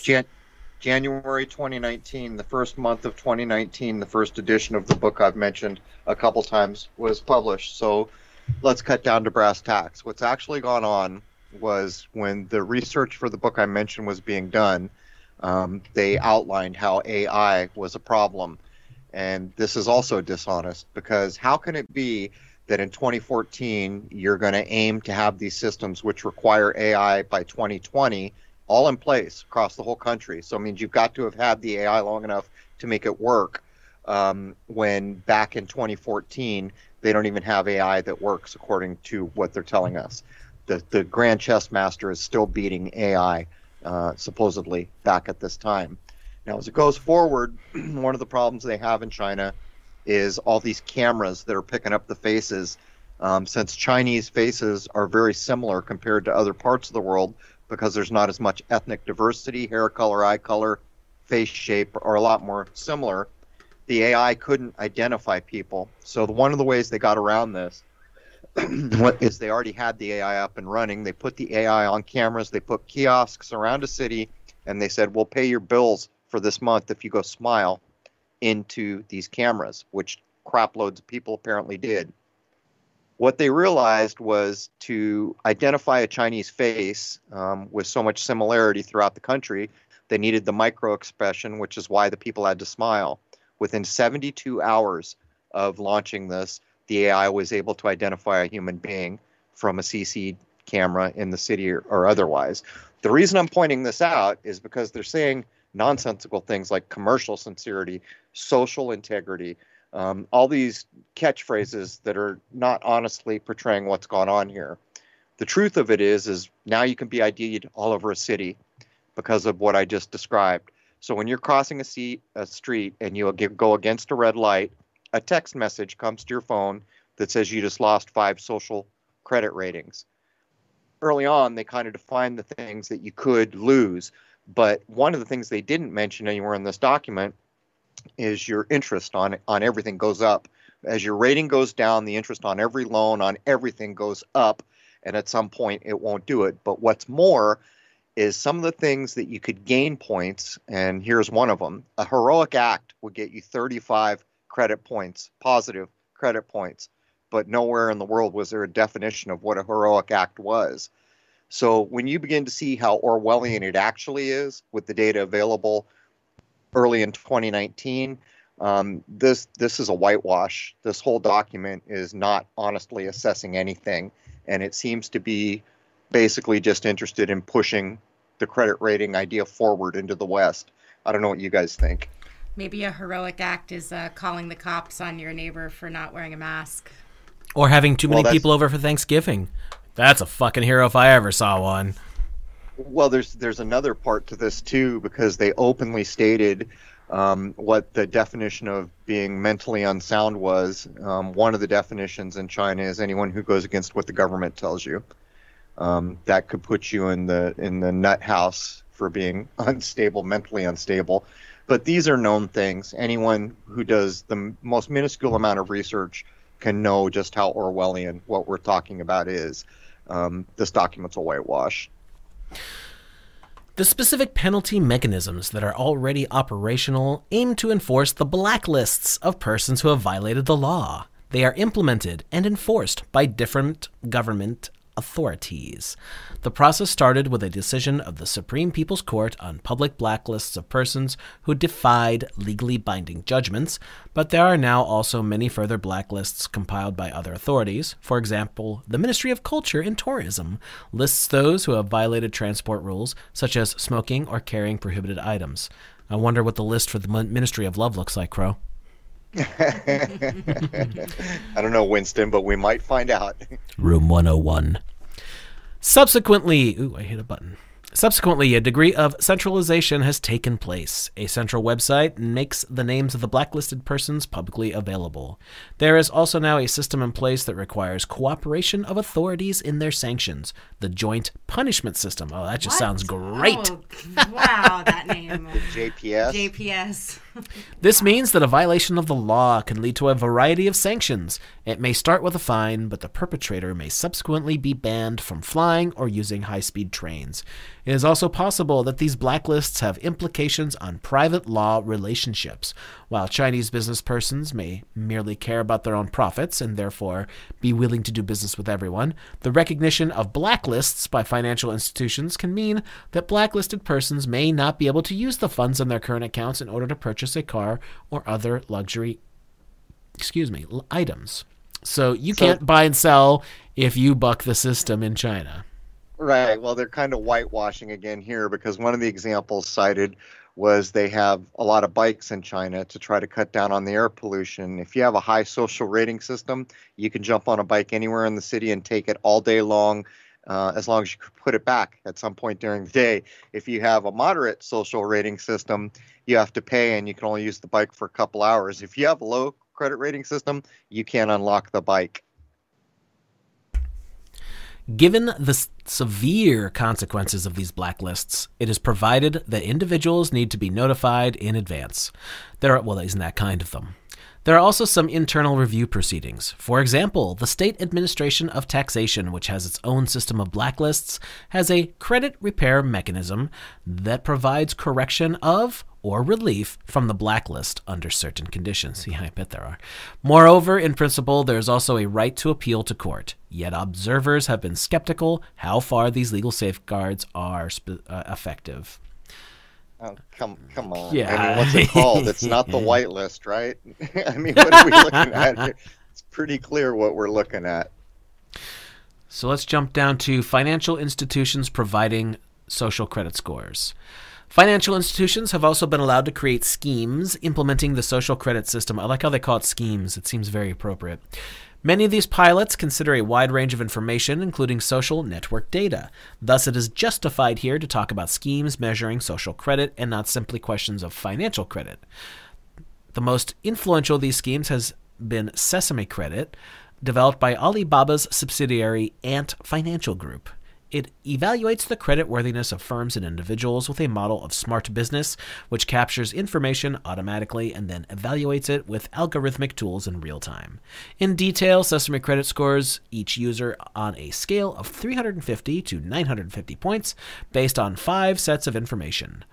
1. Financial credit records. 2. Behavioral trends in commercial transactions.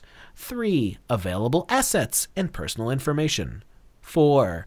Behavior and preferences. Aha. What did I say a little while ago? And 5. Social relationships, which ties into the previous one.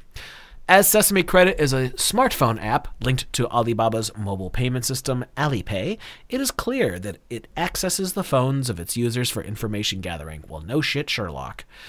Apart from that, it is not transparent which tools and algorithms are used. It doesn't matter. They can get inside your phone. And, well, they can get inside everything because in China is a complete lockdown. And by the way, those same Chinese companies are making the things that are in your iPhone. Haha.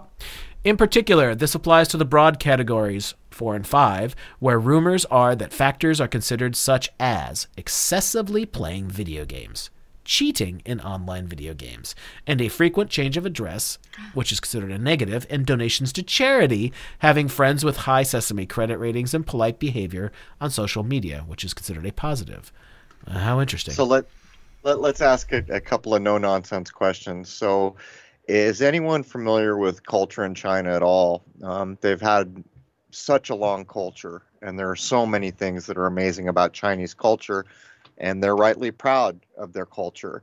And so almost everything to do in Chinese culture is picking some part of that very long and pretty incredible history to foister it up. So let's take a look. What are they calling these new systems that are going to take over the world and going to control every facet of their culture?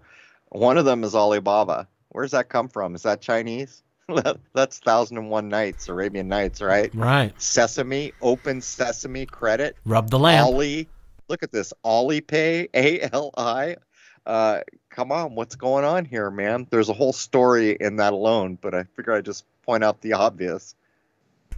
The consequences of a high Sesame credit rating are far-reaching. To start with, as this rating is provided by a financial institution, users with higher scores have better access to easy forms of credit. In addition, many other companies also consider the Sesame credit rating through an agreement with Alibaba. For example, a high rating may mean that such users do not need to pay a deposit for renting a flat, a car, or a bicycle. A flat is an apartment, by the way.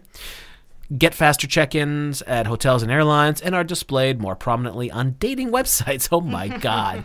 And users may also disclose a high score as a status symbol elsewhere, which apparently many do.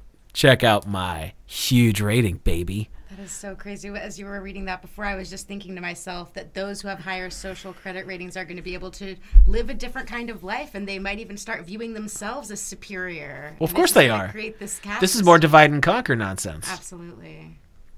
The Chinese state is also not completely unconnected to the Sesame credit rating and Alipay. On the one hand, for example, a high rating can make it easier to secure priority access in hospitals or a visa for overseas travel. Okay, now that is complete and utter bullshit. First come, first serve when you're in a hospital situation. But no. On the other hand, Alibaba forwards non-compliance of payment obligations to the government while also contributing to the implementation of China-wide blacklists through blocking certain transactions using Alipay. What were you saying before about having trouble with transactions on Crow 777 radio? There it is. The banks are going to step up and they're going to police whoever they want for whatever reason they want. And you've got to imagine there's something behind it. Do you think they'll just be randomly causing trouble for people? And then the whole comment about hospitals, isn't that more of a nightmare in a society where everybody's sick? Maybe not so much a big deal if everyone's healthy, but wow, they're really going to use that against us. It really makes more sense why they're just keeping everyone sick. Now they're going to control it in this way. What's all the movies they're putting out these days and have been for a while about people buying body parts to enhance themselves? And if you can't pay the debt, someone comes and takes that body part back. These are the kind of Orwellian things where this goes. But I'll say again, all this stuff has a shelf life. Just hopefully the shelf life is not 100 years. You were just renting that kidney. Yeah, exactly. That's exactly right. And by the way, you missed a payment, so we're taking that kidney back. Yeah. Because you don't own anything in this Orwellian future coming, remember? Everything's going to go to a rental system. That could include organs. Blade Runner's coming, huh? Everything, if it gets that far. In early 2018, however, the People's Bank of China decided to withhold a renewal of the licenses for these private social credit scores. There is some speculation about the reasons for this decision, for example, that Alibaba and others may have got too powerful, that they have stated collecting too much personal and social information about their users, and that they may face conflicts of interest as they also benefit commercially from their customers. Well, no kidding. It also seems that the PBOC now believes that it is a good time to design a new consolidated credit rating called Beihang Credit Score, to be developed by a public-private partnership between the PBOC and 8 private financial institutions. At present, it is not yet clear how this new system will operate.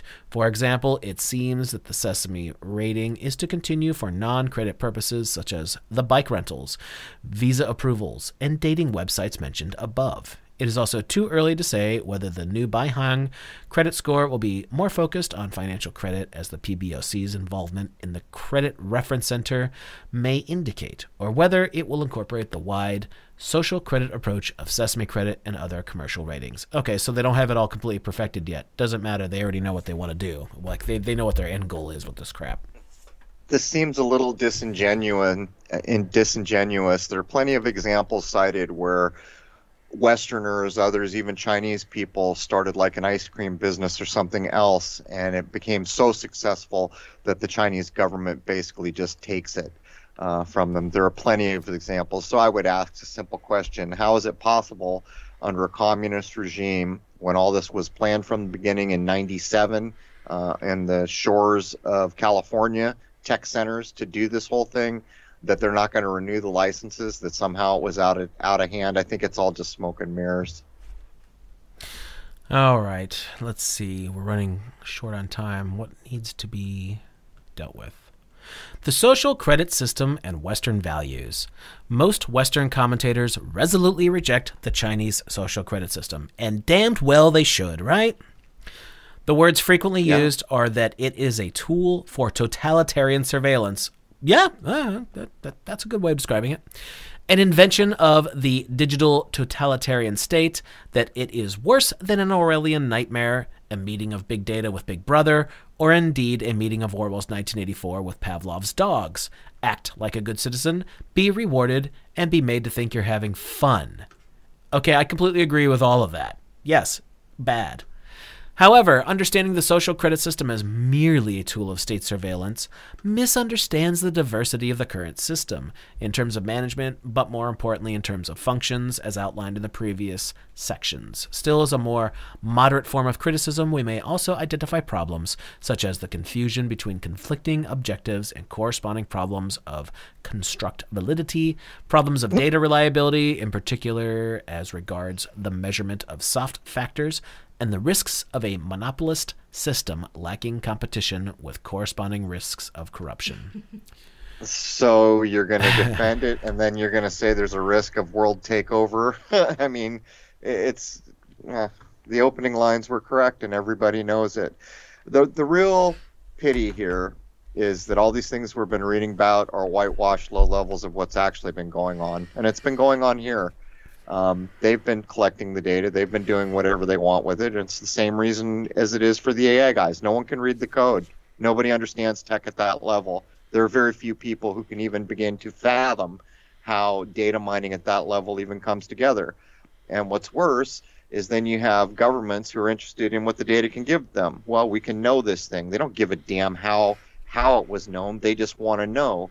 And so what's actually being alluded to has been in full swing. It just can't be out in the open. But look what's happened here in 2020. How many things can we point to that 2 years ago never would have been accepted out in the open, that are not just out in the open now, but we're going for round 2 and 3 of these things that were just such a short time ago unacceptable? You can see what's going on here. Another frequent reaction is that the Chinese social credit system is incompatible with Western political and cultural values. It should be against everyone's cultural and political values. Let's just say that outright. For example, it has been suggested that it may be suitable for an authoritarian political system, but not a liberal democracy. Only the former system can be openly paternalistic, as inherent in the social credit system, and it may also be linked to other forms of control of personal behavior used by the Chinese government and associated with a Leninist idea of social management processes, such as the records about the performance and attitudes of citizens and the household registration system. Another factor may be that there is widespread skepticism about how far China has embraced the rule of law. Thus, as far as this is doubted, it can be said that the social credit system would be problematic in the rule of law societies of the West, as it lacks transparency, as it disrespects the divide between law and politics, and as it is not needed due to more effective law enforcement anyway. Can you imagine even having the nuggets to write that first little bit there? It may be suitable for an authoritarian political system. Well, if you can tell me when authoritarianism is suitable, then we can have the conversation. In my lifetime, it used to be, you're so lucky you're an American. Look at those poor commies over there, and now look where we're at.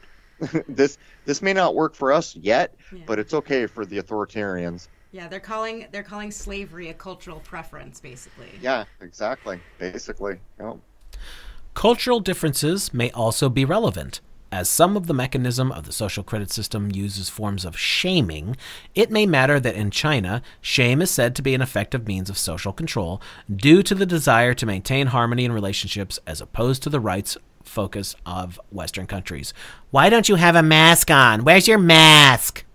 How about that? Does this make sense, people? As Western societies have... What? Go ahead. I was just laughing. All the footnotes we've been passing. Go ahead and finish this. I'll read a couple of the footnote sources. Yeah, I see all those there. As Western societies have lower thresholds as regards to the feeling of intrusion, and as in China there's lower trust towards strangers with corresponding higher trust in close networks of Guangxi? I think it's Guangxi. Guangxi. A trust-building instrument such as the social credit system also seems to fit better with Chinese culture. I call poppycock. You're just not able... These poor people are just not able to get rid of your bullshit, Winnie the Pooh. This may also be seen in existing legal rules. The concern regarding data collection by states or the use by states of data collected by others, highlighted in 20th century abuses, has long informed the development of robust data protection legislation in the West, especially in the European Union, whereas data protection and privacy legislation in China is fragmentary at best. However... Fragmentary. Fragmentary. I mean, let me cite a couple of the footnotes. So all through this, if people have been following along, there's footnotes. References to the documents that were supposedly used. 132, the title of that one is Worrying Implications of Social Credit Project in China Invents Digital Totalitarianism. Valuable you are as human futurism. See also Orwell's Nightmare. China's Orwellian social credit store. It isn't real. It goes on and on. Every one of these things is just, it's a clown show, man. Okay. Let's see. We are really short Should on time. Should we compare? Let's see. Let's check to see what's important to get out here in the last couple minutes. Comparison, evaluation, and regulation. Should we compare? Some argue that, for scholars from Western countries, Chinese law remains a mystery that they cannot apprehend. Don't you mean comprehend? And that any sense of understanding may be a mere illusion that tells us more about the Western legal culture than about the Chinese one. Thus, at least, authors from the West ought to be cautious in the way they can access Chinese law. However, China has also transplanted a large number of legal concepts from Western countries in recent years. That's because they like making money. Thus... That's a big Freudian step. That's because it's the People's Republic, not the living man and woman's Republic of China. That's what they borrowed. There you go. Thus, it can also be noted that contemporary Chinese law may, in many respects, not be fundamentally different from its Western counterpart, poppycock, and that in both China and the West we have to understand how legal rules co-evolve with political, social, economic, and cultural factors in order to understand how law works. For rating systems, a similar dialectic line of reasoning can be applied. On the one hand, as we have seen, the rating systems developed in the West have clear limits in their interventionism, while it is possible that in China a fully interventionist system will be implemented in the near future. Thus, it seems that in comparison, this unification of the various elements and their seamless operation would be a great innovation, or in any case, unique, as compared to anything that is happening in the West. Yeah, it's unique, right? Oh my God. I mean, the front part, what do you even say? Well, if it's not good, so basically we just stepped in dog crap, but that's okay because it's new and we've never seen dog crap before. It's like its own little snowflake. All right. Oh, God. Let's see what else we got in this document. Anything we want to get out here? Well, I always like skipping to the end. The complexities of regulations ratings. The Chinese social credit system has been accompanied by a large volume of legislation and other policy documents. For example, A recent article lists 15 pages of documents produced by the central government and other public authorities, and there are also many provincial and municipal pieces of legislation discussed later in the section. The majority of those rules are about the technical operation of the social credit system, which is not the main focus of this paper. Thus, before returning to aspects of the current Chinese law at the end of the section, we start with the way some of the more general policy considerations have been addressed in Europe and elsewhere in the West. All right, well, good for you. The European Commission deems online rating and review systems as an important safeguard for sharing or collaborative economy platforms, especially in the absence of the relevant information or, in some circumstances, the inapplicability of consumer protection rules. Law enforcement authorities have long recognized the valuable role played by records gathered in the private sector. Consumer credit agencies in the U.S. often provided cooperation, and present-day intelligence and policing functions make use of data collected for private sector internet purposes, whether for an internet connection or an online service, or obtain it through interception, all of which typically goes beyond what a state can gather through its own resources. Oh yeah, let's take Facebook as a good example. How many people just willingly give away how much of their lives on a day-to-day basis? It doesn't even make sense. How many people remember the original rating system that was used on YouTube? It was stars, right? Yeah. Was there 4 of them or 5 of them? You could give someone from 1 or 0 to 4 or 5 stars, however many it was. And for some reason, that had to be changed. Now, think about a data-driven society where there are 5 pieces of data, that actually 6 that could be collected, or 1, or actually 2, up or down. But here's the worst of it. If I'm not mistaken, and I forget now, I haven't looked at it so long, the thumbs up or down was originally a Facebook thing. So that should have been copywritten, right? That was ported over, no problem. But you can see what's gone on here. People dug in to see why the correlation from stars to thumbs up or down was made, and it was all about control, because it was rare for someone to get no stars. And so what they did is they forced you into the positive or negative stance, so that it's impossible to see any video that is 100% good. Whereas in the star rating, it was very rare to see a 0. But if you go back and look up some of the studies done on why that switch was done, and that again underscores why so much of this is nonsense. It's saying one thing while we can observe another. All right. Do we really need to go further through this, or think the point has been made? They are wanting to do this everywhere in the world. And guess what? It's bad. But it's actually not true, because if you look at all the citing, if you go through all those little reference tags, almost every single reference that I came across was a negative view, and they're even admitting that most people in the West don't want it. And I think that's actually true. And so what they're trying to do is start to try to normalize it and make it seem like it's something it's not. I would almost be willing to bet that if you went out to a few thousand people and polled them, you would find very few takers. Well, until they tie it in with all the other nonsense, man. You know that the beer bug is all about consolidating it, like we did last week with the Great Reset. This is all a consolidation in a digital format for a complete and utter digital control system. That's what this is. It's an attempt, but I would point out to people that right now it's easy to look at the world and think only bad things exist, and that only bad things have power, and that's actually not true. Do you think that every general in a high-ranking military position has no concern for what his great-grandchildren are going to face in this world? Do you really think that's true?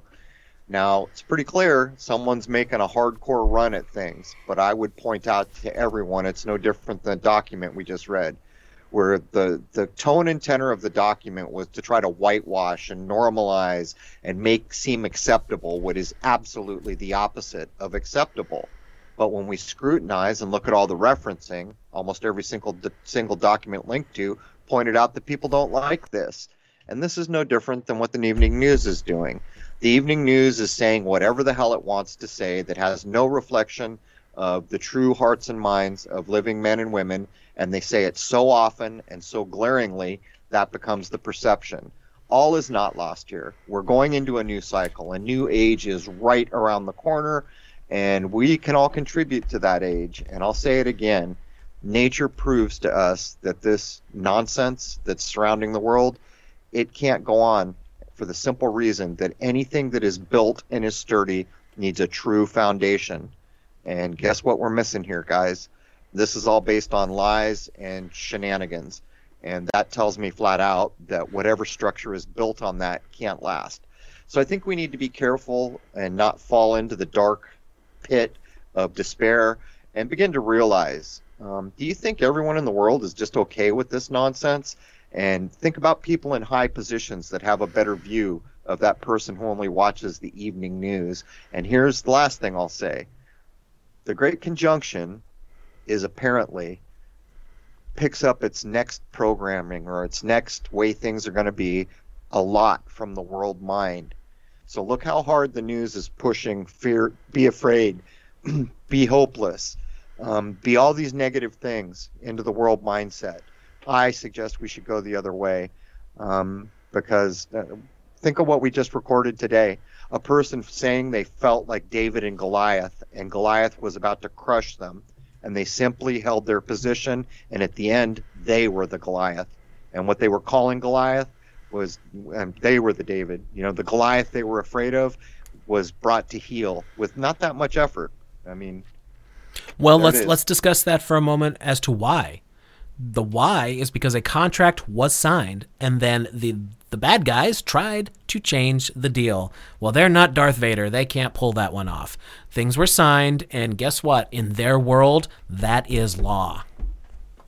It is, but there's more to it. That, like, I can't wait till you guys hear 275, because this person wrote a document based on the affidavits and the other law series we did, and the document she submitted wasn't even in affidavit form. But it is so genius in how she does it. I'm not going to spill the beans, but I would imagine we're going to provide this document. She made it available. People can repurpose it and actually turn it into an affidavit if they want. But it shows the level of ingeniousness of a human being who's centered and foundationally wants to do good things in the world and wants to watch out for their family. Took on a whole corporation trying to bully and fearfully scare them and threaten them that we will take your livelihood. And she stood her ground. She brought them down. Not only did she bring them down, they offered her a renewal right on the tail of it. And didn't she even say a raise? She got a raise and renewal. So not only did they bow, but they realized she was someone not to be screwed with. Yep. And so I'm just saying, man, all is not lost here. And is it possible we'll go through years of nonsense that nobody wants? Yeah, that's a possibility. But it's also possible that this house of cards come tumbling down next week. That is a possible thing. And I'll say it one more time. There's not just evil people in the world. And even the people who aren't the nicest people, they too have children and grandchildren and don't want bad things for them. So let's just sum up what's going on here. This has all been driven by lies and by deception and by media saturation and by every untruthful way that we can point out. That's how all this has been done. So I'll ask you a question. Would you switch sides? So they appear to have the power. Would you want to go play on their side? I wouldn't, not for a second. Their house of cards is coming down at some point, no doubt in my mind. All right, well, that's going to do it for this week. Do you want to talk about the episode being dropped at midnight, Eastern Standard Time? Yep, we're going to put out episode 272, which will be Ken from Genstone University's second in a 3-part series of law. And by the way, KL, who was very popular, will be coming back very shortly. KL will be providing documents to everybody, and get this, believe it or not, to the membership, a contact email. And so these are big things, but the real big thing is KL and Ken and Alphonse and some of the work Kurt's done. We're starting to see people in agreement with not only the method, but why it works. And so that's really been a big problem. A lot of these legal guys were not getting along with the method, but what we learned is there's a lot of ways to skin a cat here. So what we did is we went over what's effective, what's been working. And I think we're getting somewhere. And I don't know what you think, Jason, but by the time they get through this version of Ken and the next one of KL, I think we're going to have taken people somewhere and real options on the table. Well, the whole law thing definitely was the undiscovered country maybe 6 months ago or a year ago. but we're getting somewhere. I think we've done some mapping now, and I think we've got a long way to go, but I do think that we have made some progress in understanding things. Also, the only thing I'm going to say is don't do legal things unless you understand 100% why you're doing it, how you're going to do it, where it's going to be done. Don't play games. Don't poke the bear unnecessarily because you just don't know. Whatever problems you're facing could be a hell of a lot worse quick. Because the truth of it is you don't even know what jurisdiction you're in, and whatever jurisdiction that is, you currently have zero standing. And until you understand these things, you can be treated like a corpse, which you will be, by the way. Indeed. All right, so Wayne couldn't make it today. I just want to let everybody know that Wayne McCroy is an author with 3 books out. The Alchemical Tech Revolution, Fulfilling Ancient Esoteric Agendas Through the Use of High Technology. The second one is The Autism Epidemic, Transhumanism's Dirty Little Secret, and his brand new one that just came out not even a month ago, I think, Cybernetic Messiah, Building the Antichrist System. He also has his YouTube channel called Alchemical Tech Revolution. Alchemical Tech Revolution, but he has another one too, doesn't he? Well, he has Files from the Conspiratorium, but that's on Facebook. Yes. And of course, the Great Baldini has his channel, Unintended Consequences, right? And you will be doing the Poppycock Report, episode 51, Thanksgiving edition, in the morning at 6 a.m. Pacific, which is 9 a.m. Eastern. But Crow, I also thought it would be nice if you could tease the episode that's coming in between Ken and KL. Don't forget about Howdy. I think that's going to be a refreshing topic for everyone. Okay, hold on. Let me zero my mind back in. Which one was that, Rose? History is a lie agreed upon. The World Fair. Oh, that's right. Okay, sorry. It took me a minute to get back. That's a big episode for me because we have a guy on who's researched the World Fairs. The World Fairs are about the biggest fingerprint in time that's been left behind. And there's so many things. I can't even start to cover them. Unfortunately, most people are only aware of the World Fairs through that recently bestseller book, Devil in the White City, or whatever it is. Actually, I was talking with Owen Benjamin, and he had read it, and I had read it, and I began to realize that's really what most people think of the World Fairs. But the level of technology that was being employed way back then, and this is right before the Civil War, World War I kicks off. So from the middle of the 1800s, supposedly right around the time of the end of the Civil War, we start getting all these World Fairs and this amazing building and tech. Think of Tony Stark's dad showing you a hover car. What's that about? I know it's a movie, but I'm making a point. And all of a sudden we get up and they just end with the exposition in San Diego, which is going on the same time as the expedition in San Francisco. And by the way, this is less than 10 years after the Great Quake supposedly levels the city.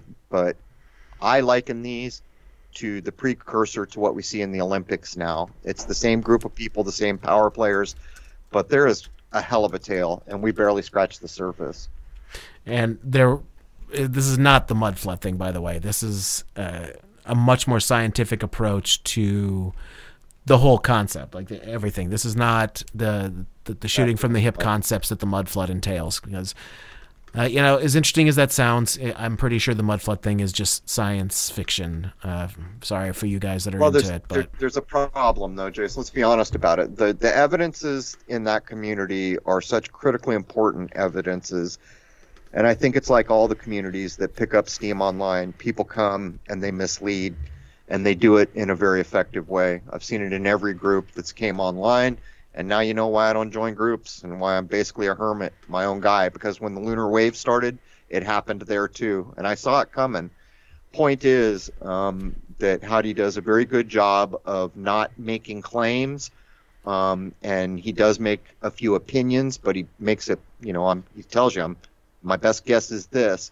But it's fascinating. The World Fairs, a matter of fact, if I was going to throw everything else aside I'm interested in, the World Fairs might be enough to get my attention, because you could do some incredible work looking at the expositions and fairs. Well, there seems to be something there. Howdy did some incredible work, and it was a great discussion. I'm sure we'll have him back because one of our mutual favorite subjects is definitely the alternative history concepts, because we really just don't know. I mean, more than a few years back, few decades back, who the hell knows what really did happen? It's obvious that things can be obscured if effort is put in there. I'm sure you agree, right? Well, yeah, he even showed that there were instances of the open examples of a more righteous system of normal human beings being converted into the death system. At one of the World's Fairs, they had this big music hall with this beautiful dome, and apparently a president, get this, gets assassinated in that dome. Now, the other thing about the World Fairs is they demolish almost every building ever built, with the exception, as far as we can tell, in San Diego, Balboa Park is left from the exhibition, which is filmed in Citizen Kane, and I grew up going there. All the buildings are beautiful. But in most places, one or two are left. But this building that was for positive things, music, gets a president fake assassinated, because I'm making that assumption, because I will always make that assumption. And then they take the dome and they put it, where was it? It was an insane asylum and then a tuberculosis house or something like that. Yeah, possibly. So you can see the total conversion of music and beauty being converted into death ideas. All right, that's going to do it. So again, dropping at midnight, part 2 of the Ken Cousins Gemstone University chat. He'll definitely be back for at least one more, and I strongly suspect he's got so much info that probably several more after that, right? Yeah, and not only that, by the time KL gets in the door again, he's given up the goods. We have the documents that we're going to hand out to membership, and we're not trying to be elitist. Here's the problem. If we post anything in public anymore, we get deluged. The number of emails alone is more, I mean, we're talking thousands a day it could be for me. So the documents are going to go through membership only, and the email that he's offering is for membership only, and that is solely, and I will say it again, solely about volume. It's the only way we can try to limit things to be, that can get handled in some way. People have no idea what goes on when we do a thing in public. All right, that's going to do it. Thanks, everybody. If you happen to do it, this kind of thing, happy Thanksgiving. Take care. Cheers.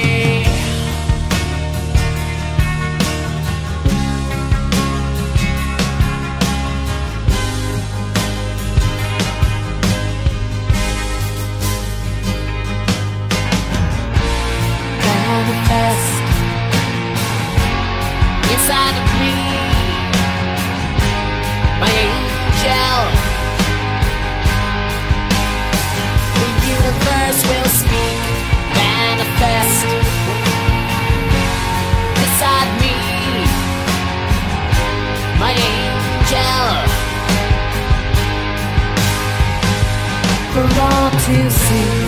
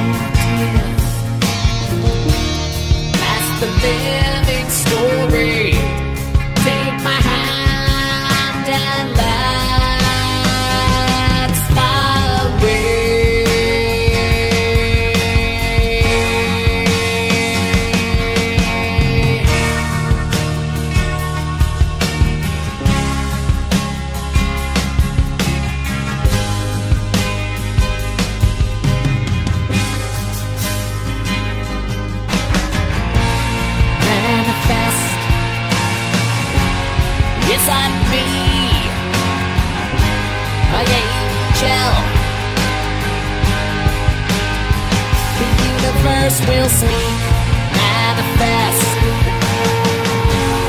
This I be, my angel, for all to see.